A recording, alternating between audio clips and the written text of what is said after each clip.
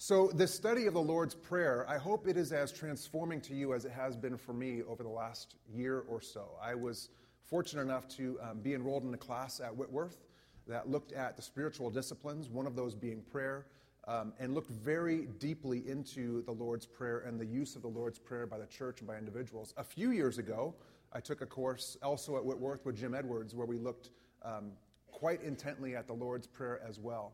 And what I found with this prayer, I grew up Catholic, so the use of the Lord's Prayer as a growing up Catholic was punitive. You would go to confession and you would confess your sins, and the priest would say, go say 20 Our Fathers and 20 Hail Marys, and then Dominos, Dominos, you're blessed, go on your way. Sin no more. So I got to the point where, I had sin every week as a kid, and so I would just say, well, I guess I could cut out the middleman and just start saying Our Fathers, the Lord's Prayer.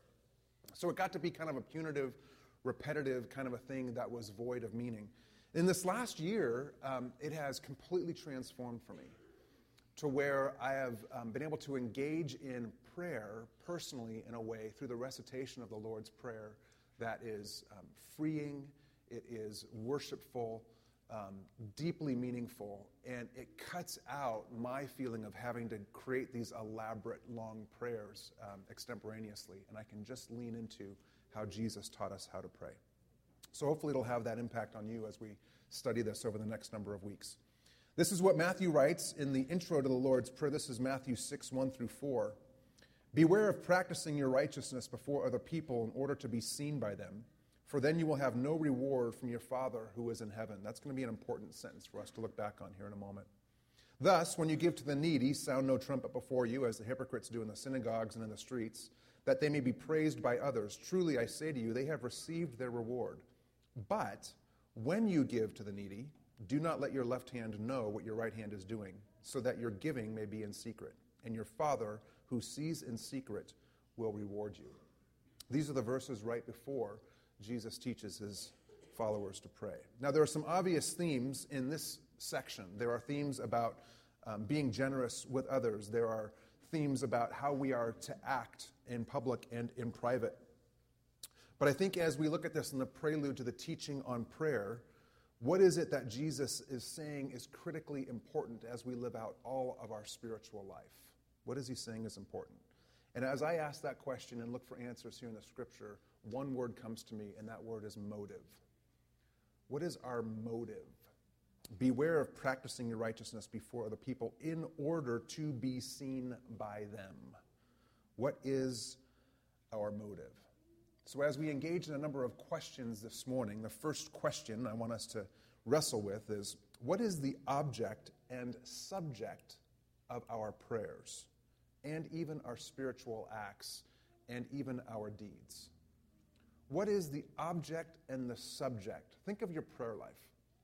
And I know for me, the object and subject of my prayers are typically myself and what I want or need. Myself and what I want or need. Myself and what I want or need. Myself and what I want or need. When I engage in spiritual acts, the disciplines and so forth, I oftentimes have a motive that says, I do this because I want to please God. I do this because God wants me to do this. I do this so that I can tell others that I'm doing it, so I look hyper-spiritual. I'm fasting so others can see that I'm fasting. I'm serving the community so others can see that I'm serving the community. I want people to recognize me as I serve and as I pray. And so, honestly, I have to look at those things with myself and say, what is my motive? Who is and what are the objects and the subjects of my prayers, my spiritual acts, and my deeds? There was an ad on the radio from Lexus automobiles, which are fine automobiles. If you have one, I'm not saying anything. Toyota makes great cars and so forth. But this Lexus radio ad was fascinating to me. On this ad, this was just out a couple of months ago, and I'm going to paraphrase it. It said something to the effect of, you work all day and you plant trees in the community garden. Maybe some of you have heard this. You plant trees in the community garden, you work all day. Who is going to reward you? That's the question. And the answer is, you are. And then it is, go buy a Lexus. Yeah, well, sorry. Yeah. It's setting you up to believe that you're this great person and no one's going to reward you for that. So you must reward yourself. And the way to do that is to go spend $65,000, get in debt, and drive a Lexus. There's something wrong with that. You see, our society is at a place where we are so self-focused and material-focused that I think we find it very difficult to change the object and the subject of our wants, our needs, our desires, our prayers, our acts, the way we serve God, the way we serve the community. Now, here's what I want you to do for just a few minutes. I want you to get back in your groups, and I want you to ask these two questions, or have these two comments. Name one prayer that God answered for you in 2011. Just one. One prayer that God answered for you in 2011. And name one prayer He did not answer for you in 2011. One prayer God answered for you, and one prayer that He did not answer for you. Okay? Circle up, take a few minutes, go through those, and we'll come back here in a minute. Hopefully you all had a moment to respond to that question. I think that's one of those questions that is important for us to have in mind all of the time. In fact, if you don't keep a prayer journal or a journal at all, I would highly encourage you to do that so that you can see where God has been at work, where God is at work, and where God is leading you. It's a great way to do that. I think that there are also some questions of faith that need to be addressed on a regular basis. And as we go into a study of prayer, there are some things I think are foundational for us. And I like to start every year addressing these questions. Now, some of them are going to sound very basic, especially to many of you who have been following Jesus for quite some time. But what I've found is in re-asking these questions on a regular basis, and I've just been through a long exercise of having done that, it can help you come up with a spiritual rule that you can live by for a next period of time until you address them again. And what you'll find is as you ask these questions, you'll find that God does not change, but your understanding of God may change significantly. And so how you apply those understandings you have of God and your faith, and how you choose to live out that faith, these questions help get you to some of those lifestyles. So I'm going to ask a number of these questions, and then we're going to dive into some of them here this morning, or at least talking about how our faith and our belief are intertwined as we look to intro into the Lord's Prayer. So here are some questions of faith that need to be addressed, I believe, on a regular basis. How can we be sure the Bible is reliable as God's Word? Does God exist? Who is He? What kind of God is He? Is Jesus who He said He was? Is He the Son of God?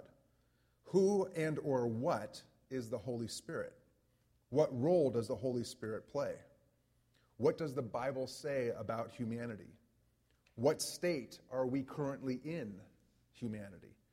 What is God's intention for the church? What is church? Is there an end? And if so, what then? Some foundational questions. Some of them may seem basic to you. But I would encourage you, if you want a list of these, let me know. I can email them to you. You can write them down. I would encourage you to look at these maybe in a new way and answer them deeply and come to understand how you really think and feel about these questions. Because how you respond to these questions will dramatically change your prayer life.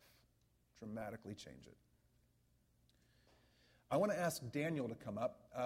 These questions are fabulous questions to be addressed in the context of group.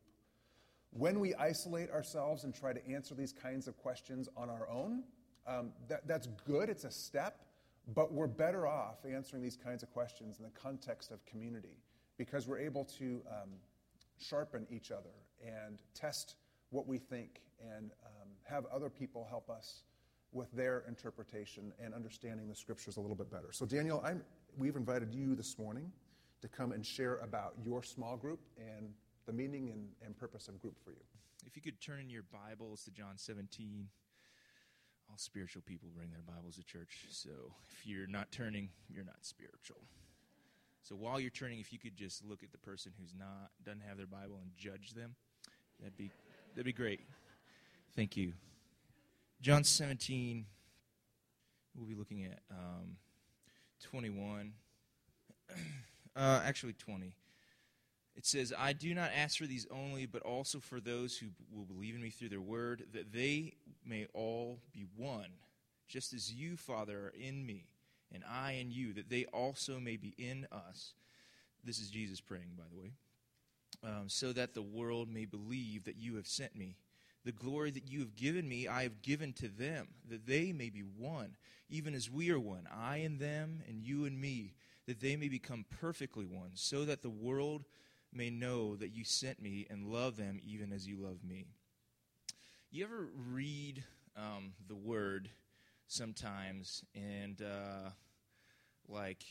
you just kind of read it, maybe because you're like checking your box for the day, oh, I read the Word, and then you just like move past. But then other times you go to the Scripture and then you actually like think about what you read and you're just like blown away. Well, I had this sort of encounter actually with John 17. Actually, John 17 has changed my life twice.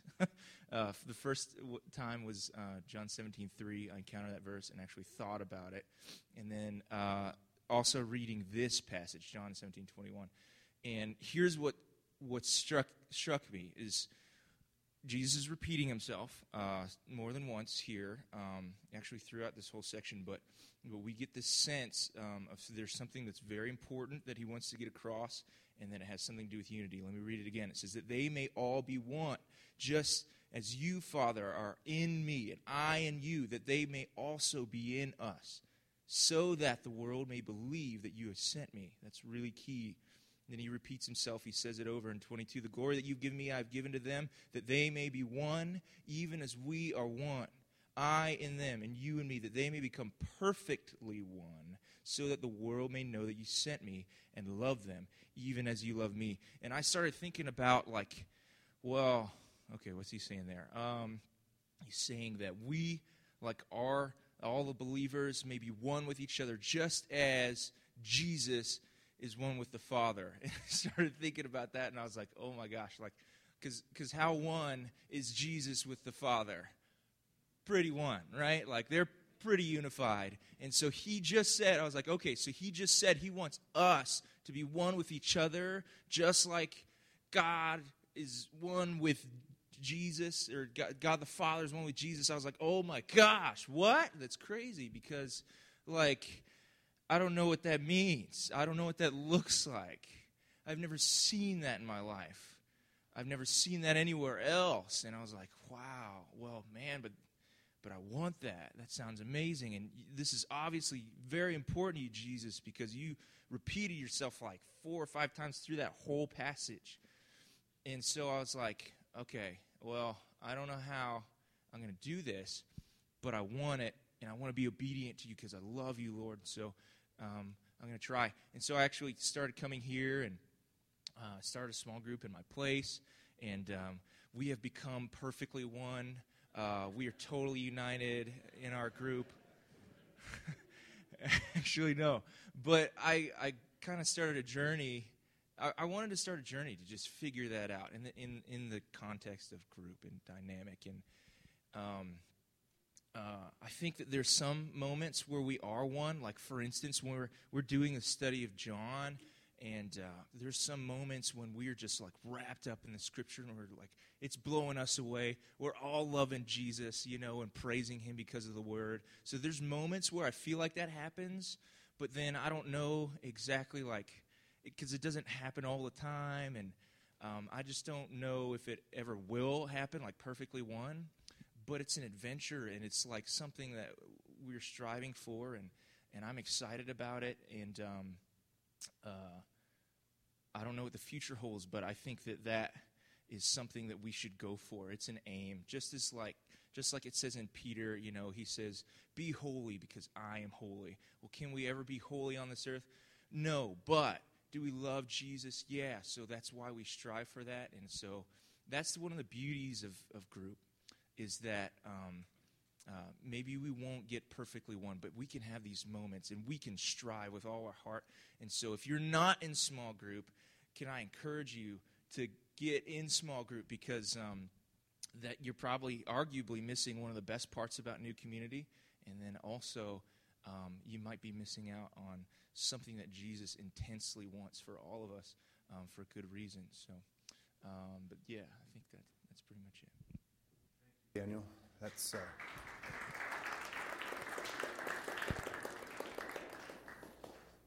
For those of us that have been on this journey for a while and have done it with the context of people, I think you will have the same feeling that I have, and that is that the most profound, dramatic times of spiritual transformation take place in the context of community. I can remember some really good sermons, and I can remember having some worshipful experiences at the corporate gathering, and this is critically important.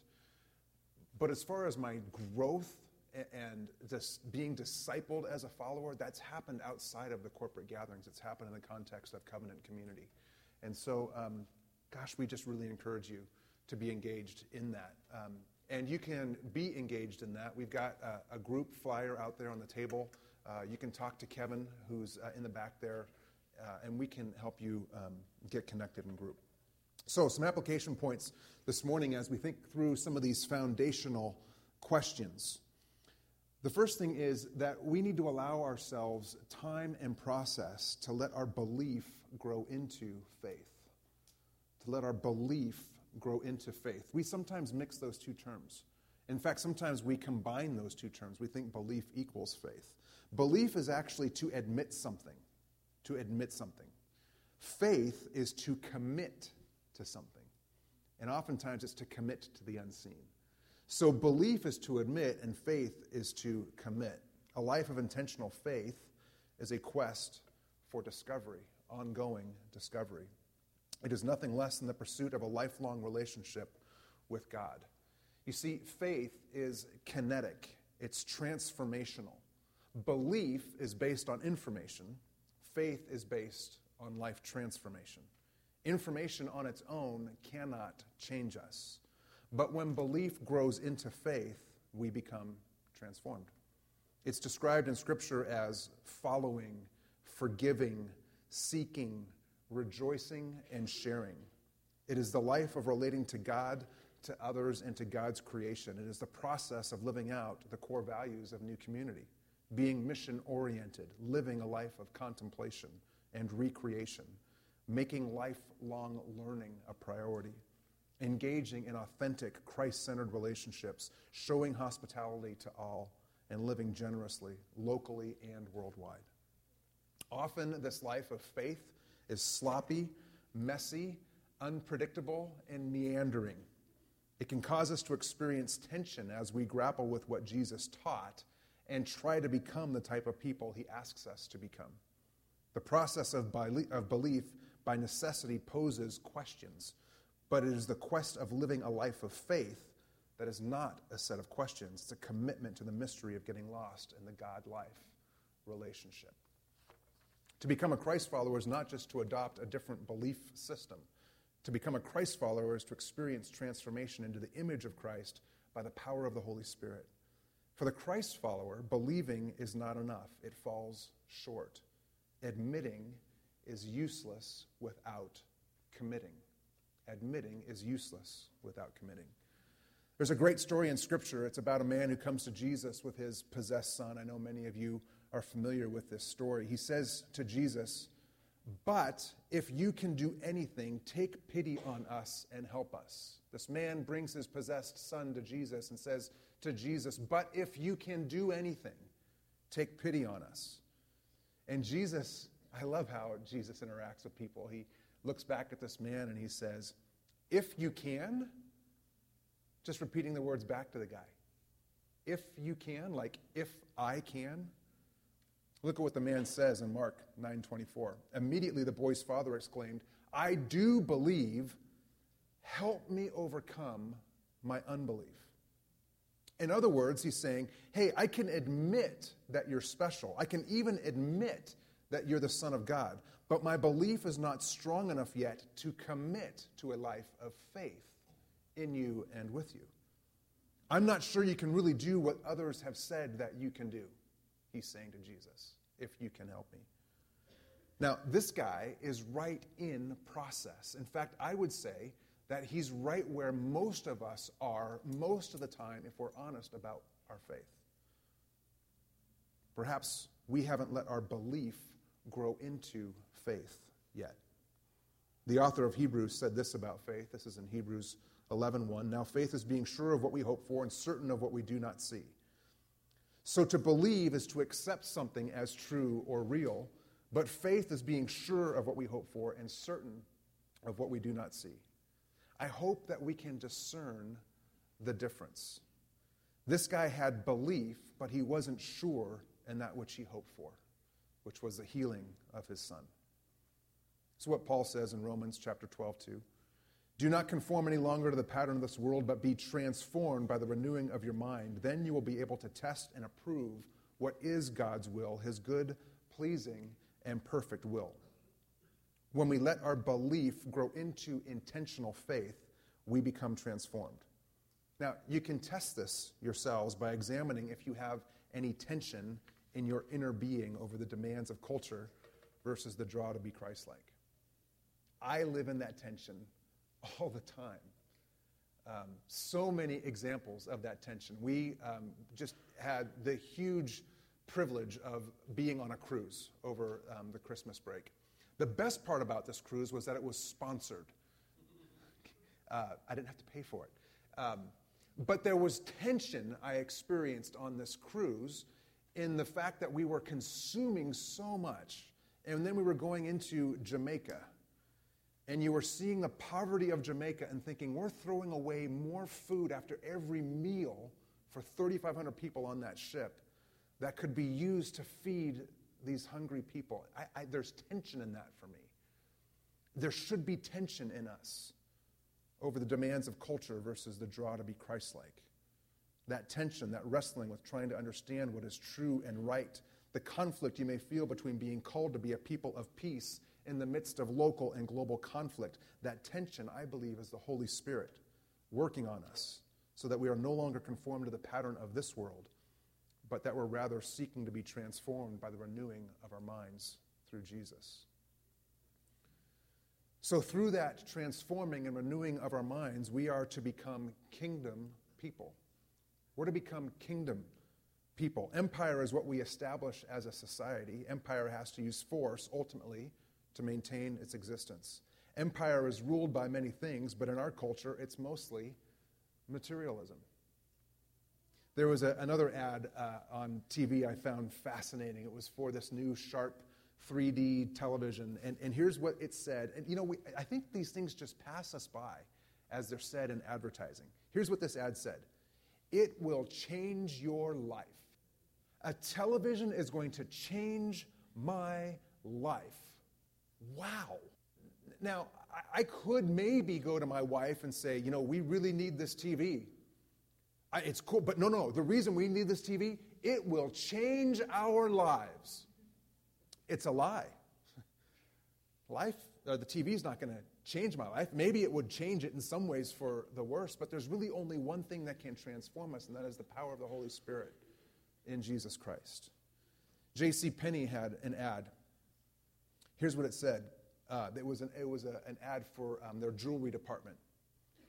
Gold, the only thing that demands worship. J.C. Penney, gold, the only thing that demands worship. You see, these are the images and the words and the things that are bombarding us every day. This is what should hopefully be creating that tension for us as we seek to be Christ-like in this world and be counter to what culture is telling us. God did not send Jesus to establish a new empire. God did not send Jesus even to start a new religion. God sent Jesus to send his kingdom to earth and to grant us access to his kingdom. We are called to become kingdom people. It's one of the hardest things that we will choose to do and engage in as Christ followers. It goes against everything that modern culture would have us believe. And my challenge to us as we engage in 2012 is that we would choose to be kingdom people. And that's not a resolution. It's not. It's a commitment to faith. It is saying that I am going to, despite the challenges, despite it being countercultural, I am choosing to be a kingdom person. And that might be a prayer that you start every day of 2012 and the rest of your life with. God, I choose to be a kingdom person. Would you please enable me through the power of your Spirit to do so this day? That would be a good way to start 2012. Jesus said in Matthew 6:31 to 33, which we'll be studying later as we go through Matthew. Jesus said, "So do not worry, saying, what shall we eat, or what shall we drink, or what shall we wear? For the pagans run after all these things, and your heavenly Father knows that you need them. But seek first his kingdom and his righteousness, and all these things will be given to you as well." See, God's kingdom is made available to us through the person of Jesus. It's all this cultural stuff and the baggage that we add on that brings tension and stress and our desire for security and our desire for stuff and our desire for a big retirement account or even just a retirement account, let alone a big one. But Jesus said, do not worry. Seek me first. So may we do that in 2012. And as we ask some of these foundational questions, may they inform our prayer life. So unlike many times when I teach, I'm actually hoping that we walk out of here today with more questions than maybe we had coming in. And here perhaps is the most important question we can ask as we embark on 2012, as individuals and as a faith community. And the question is 2012 going to be about you, or is it going to be about him? Is it going to be about me, or is it going to be about Jesus? I thought we would end our time here this morning by standing and reciting prayer. Now, the way we can do this is I will open our time of prayer, and as we stand, if there are prayers that you want to recite, just one-word prayers, whether it's for a person or a need, that you would just in your place recite those, and then after somebody makes a recitation of a prayer request, we would all just simply say, Lord, hear our prayer. And then after some time of silence, we'll conclude by reciting the Lord's Prayer together, and it will be up on the screen, and I will let you know when that's going to happen. So I invite you now to stand. Let's stand as a community of faith together. If you want to grab the hand of somebody next to you, feel free, but don't feel like you have to do that either. Let's pray.